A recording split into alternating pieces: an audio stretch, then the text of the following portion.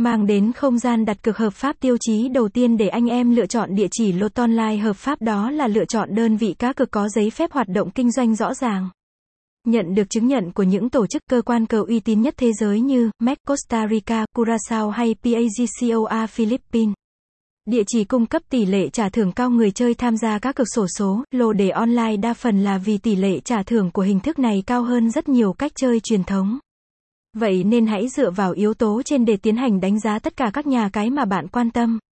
Lời khuyên của các chuyên gia đó là nên lựa chọn những địa chỉ giải trí có tỷ lệ ăn tiền cao nhưng không vượt quá nhiều so với mặt bằng chung của thị trường.